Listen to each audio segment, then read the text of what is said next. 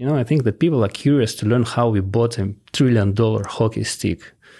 Tali, you've been learning this for quite some time already, and this was the topic of your speech during the International Online Forum Global Crisis Where People Will Want to Live, which took place on May 7th, 2022. And I guess that right now in our team, there's no other person who has the bigger and deeper knowledge than yourself. So what can we tell our guys, our listeners today? Thank you so much, Alexis. So, when we found out that there is a huge backlash from anthropogenic justice warriors on Twitter against Creative Society, against our previous conference, which took place on December 4th, 2021, and we were just curious, like, what's going on with these guys? Why are they so aggressive? Like, they really passionately started hating on us and trying to stigmatize us on Twitter, without even knowing what Creative Society is, without trying to learn what we represent. Right away, we were stigmatized as some group financed by oil companies, which is ridiculous. I was like, whoa, where is this coming from? And then I was seeing that there's this guy, Michael E. Mann. That was the first time I heard about this guy, and he was also posting some dirt about Creative Society, and I see he got like 200,000 followers, and these guys are retweeting him. I'm like, who's that guy? And then that's how we picked up on this stuff, that each one of these anthropogenic justice warriors were posting this funny graph, some funny graphs, and then I started looking into them. I was like, oh wait, let me learn about this thing. So basically in January 2022, I started looking into it. And then when we found out how much information about this hockey stick is over there, and basically the whole anthropogenic movement started from this graph, and that's up until this day, basically the main justification for spending tremendous amount of money on fighting anthropogenic CO2, which is a ridiculously small amount, and people don't even know it's 1% from 0.04 of a percent. 0.4%, and we are talking like about that these like we've showed also a video during the forum showing in perspective what are these like 4 tiny particles in the big mass of all other particles of gases in the atmosphere.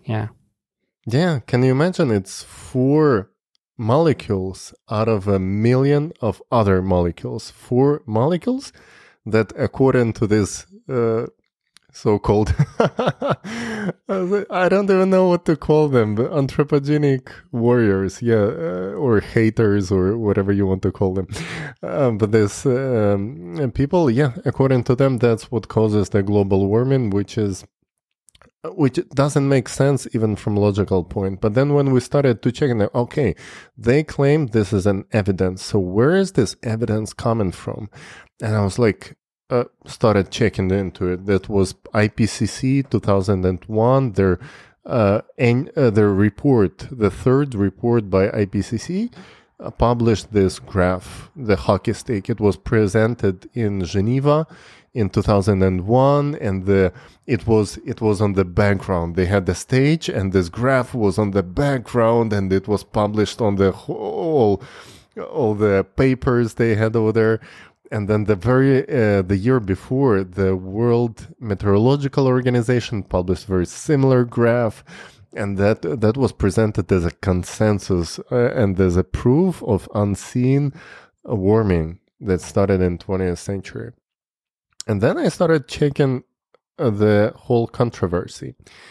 So it appears that when it came out, many people were very surprised, because the whole study of paleoclimatology, which is a studying of ancient temperatures of the climate in ancient times, it basically hundreds and hundreds of researchers out there, including historical records, including the geological proofs, including archaeology, everything tells ice cores as well, I guess. Yeah. All the you name it. Yeah. Everything says that there were periods much warmer than it is right now before the anthropogenic CO2 was even a thing. And the period is called medieval warm period, which was about 800 years ago and further into the past. And funny thing that IPCC was looking to get rid of this period. Like they purposely, at least since 1995, they were spreading emails around their community openly saying we have to get rid. It's a quote that's coming from an interview of one of American geologists, and he says, I'm getting this email from one of the representatives from IPCC, and he says we have to get rid of medieval warm period. And this is exactly what Michael Mann did in his graph. And not too many people know that his graph came out first in Nature magazine in 1998, just 1 year, even less than 1 year after Kyoto Protocol was signed. But signing Kyoto Protocol in Japan was one thing where some ministers just did it. Al Gore, vice president of the United States, was there, one of the main guys who pushed for it. But then the second part, they had to ratify it in parliaments around the world, and for that they had to change the public opinion. And they needed like some sort of scientific proof. Yes, exactly. And who was Michael Mann at that time? He was a young researcher. He had a degree in math, so he knew how to draw graphs. He knew exactly how to adjust the graphs to get the result that was expected. And what he did, he exactly satisfied the political demand. It's basically politicians opened the market request to get this kind of a graph, and he presented exactly what they wanted. The problem was that exactly the same year, two other researchers used the very same data, the tree-ring data, and they draw the graphs that looked nothing like hockey stick, and that was the problem. IPCC definitely wanted Mann's graph, but they couldn't ignore the other graphs that came out the very same year and were published in Nature magazine as well. So what they did, they gathered all these researchers, three of them, Michael Mann, and they put him in charge of the whole commission, and they added two more guys in there. Keith Brifa, he was one of the much more experienced researchers, first of all, because Michael Mann, at the time when he published his hockey stick, he didn't even have the PhD in climatology. He was basically a known name in the community. And then all of a sudden he becomes the main star of IPCC, in charge of the whole commission who's working on this political resume for 2001 for upcoming research. How exactly it was cooked, the whole kitchen, we found out only 10 years later. 10 years later when ClimateGate emails were published online. And that's a story that blew minds of everyone who was at least a little bit curious about what's going on with it, especially scientists who could never even think that something like this is possible. But I have to say that there were curious people, especially people who know about math. One of them was Steve McIntyre from Canada, and he basically, from early 2000s, he started debunking the whole hockey stick because when he saw it, and I have to say that Canadian government was mailing, basically using mail, they sent this hockey stick graph into each household in Canada to prove that this law has to be passed in parliament, it has to be ratified, the Kyoto Protocol, and they wanted to change public opinion. And they used the hockey stick graph from 2001 IPCC report as the main justification. And when he received this, first of all, it contradicts everything Canadians learned in school, because they know that it used to be much warmer. That's when Vikings came from all the way from Norway, from Sweden. They came 1,000 years ago to Greenland. They saw it was green because it was warm. It was green back then, the whole island. And because it is Greenland. Exactly. They also went to Vineland, which is north of Canada, and which was forest back then. Like, people don't realize it was forest. It was forest, and that forest burnt down in 15th century. And it never grew back because right now it's Arctic. So there is no forest growing in Arctic. It's too cold. But prior to 15th century, there was a huge forest, and there is a lot of evidence. It's like a very well-known fact. It doesn't align with a hockey stick graph, which says it was flat temperature all the way back into the past. So Steve McIntyre, when he saw that, he was like, wait, let me verify it. Let me check what data was used, because it doesn't make any sense. And he requested the data, and man published the data that he used. But the thing is, no one was able to draw the same graph using the same data. So the question was like, what was the algorithm? How did you set the algorithm to make the hockey stick graph? And that's when man refused to provide the algorithm. And that was the first red flag. That was like, wait, what's going on in here? So he said, like, I have a proprietary algorithm that I cannot disclose, but this is the graph that it produces. So, and it's the correct one. Can you imagine? Anyone else, any scientist would be proud to show that, take a look at my algorithm. I created this, and this is such a game changer in the industry. I presented it. It changed everything. But this guy did everything to hide the algorithm. And what else he did? He was asked to show R2 regression. And what is R2 regression? It's like, imagine when we have a lot of dots on the diagram, and we have to draw the line that would be right in the middle between all the dots, right? So we want to basically make a graph out of like a lot of data. Once we have the result, the graph, we want to do the regression testing. We want to, again, regress and create those dots, the error. Yeah, like we did at school, right? To verify if we solved the problem correctly, we do the regression. It's a school 101. It's a third grader knows you have to do the regression test to make sure you didn't do a mistake. You didn't make a mistake. But what man says, I believe it's a quote, he said, it would be ridiculous to even think that I need to do R2 regressions. Are you kidding me? This, like, wow. Like, this was like a huge red flag. That's when everyone knew something super fishy in there. And how did McIntyre say, when I first saw this graph, I immediately thought it was like... it smelled the rat. Yeah, smelled the rat. It smelled fishy. But what was one of the very important things, that Steve McIntyre is a brilliant mathematician, and his whole career after he graduated from the University of Toronto with a math degree, he spent in mining industry, where his work was to do statistic analysis in the very similar field. And what he had to do, he had to deal his whole career with a lot of people who were trying to draw similar graphs, which would show, let's say, higher expectations for their potential minings. So he had to take the original data and verify it. And this is exactly what he did.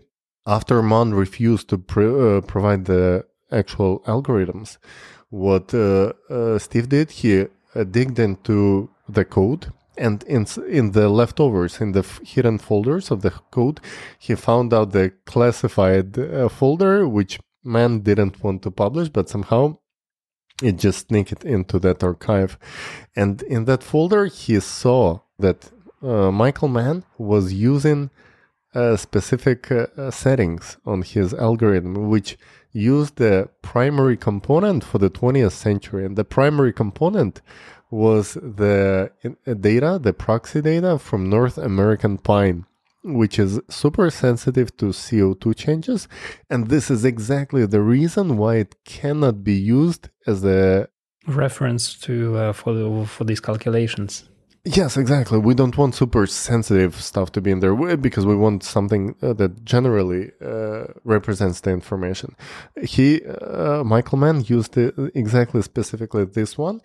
And when he was making his graph, he basically made a graph which in regression testing simply was creating that field of dots, out of which in 99% of times, out of those are red noise numbers created from his graph, it would create a similar graph, hockey stick shaped graph as well. So once Steve McIntyre found out, he offered Nature magazine to publish this article in which he explained how exactly there was a mistake in the algorithms that was producing this kind of a hockey stick shaped graphs out of basically any random red noise numbers. Nature magazine answered that they would only allow 500 letters for such an article. So he went to General Research Letters and he published this article, on which the response from Michael Mann was that he's not going to present any regression testing and he doesn't care about some graphs, and that it was published in General Research Letters, which is not even that much big of a paper. So he never actually even tried to prove that his graph makes sense. What happened next was also we found out from the ClimateGate emails that other magazines that were publishing researches, even from astrophysicists, like the one that was published by astrophysicists from Harvard University, where they were claiming that according to the solar cycles, there was a much warmer medieval warm period. And what happened in the texts between Michael Mann and his clique, or how Steve McIntyre called them the hockey team, they were discussing how to discredit, how to stigmatize the astrophysicist who published an article which contradicts their anthropogenic theory. And among the things they discussed, they said, maybe we could call them astrologists. Maybe we can reference to them as astrologists, as if they would use tarot readings or, some crystal ball to predict the temperatures in the past or to recreate the graphs of the past centuries. This is ridiculous. It's no one even tried to dig into, is it a legitimate research? Does it make sense? The only agenda was to stigmatize and discredit them. That's the only thing they cared about. And everyone else for that matter, yeah.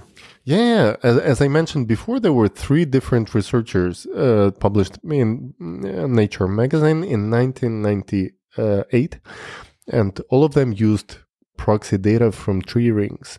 And all of them were showing that there were different periods in previous times, besides the hockey stick graph. But basically what they did in preparation of the IPCC report, they erased all the data that was showing the decline in temperatures in 20th century. So they simply trimmed the graph around 1960s when the tree rings were showing the decline in the temperatures. And this is such a big thing because think about it this way.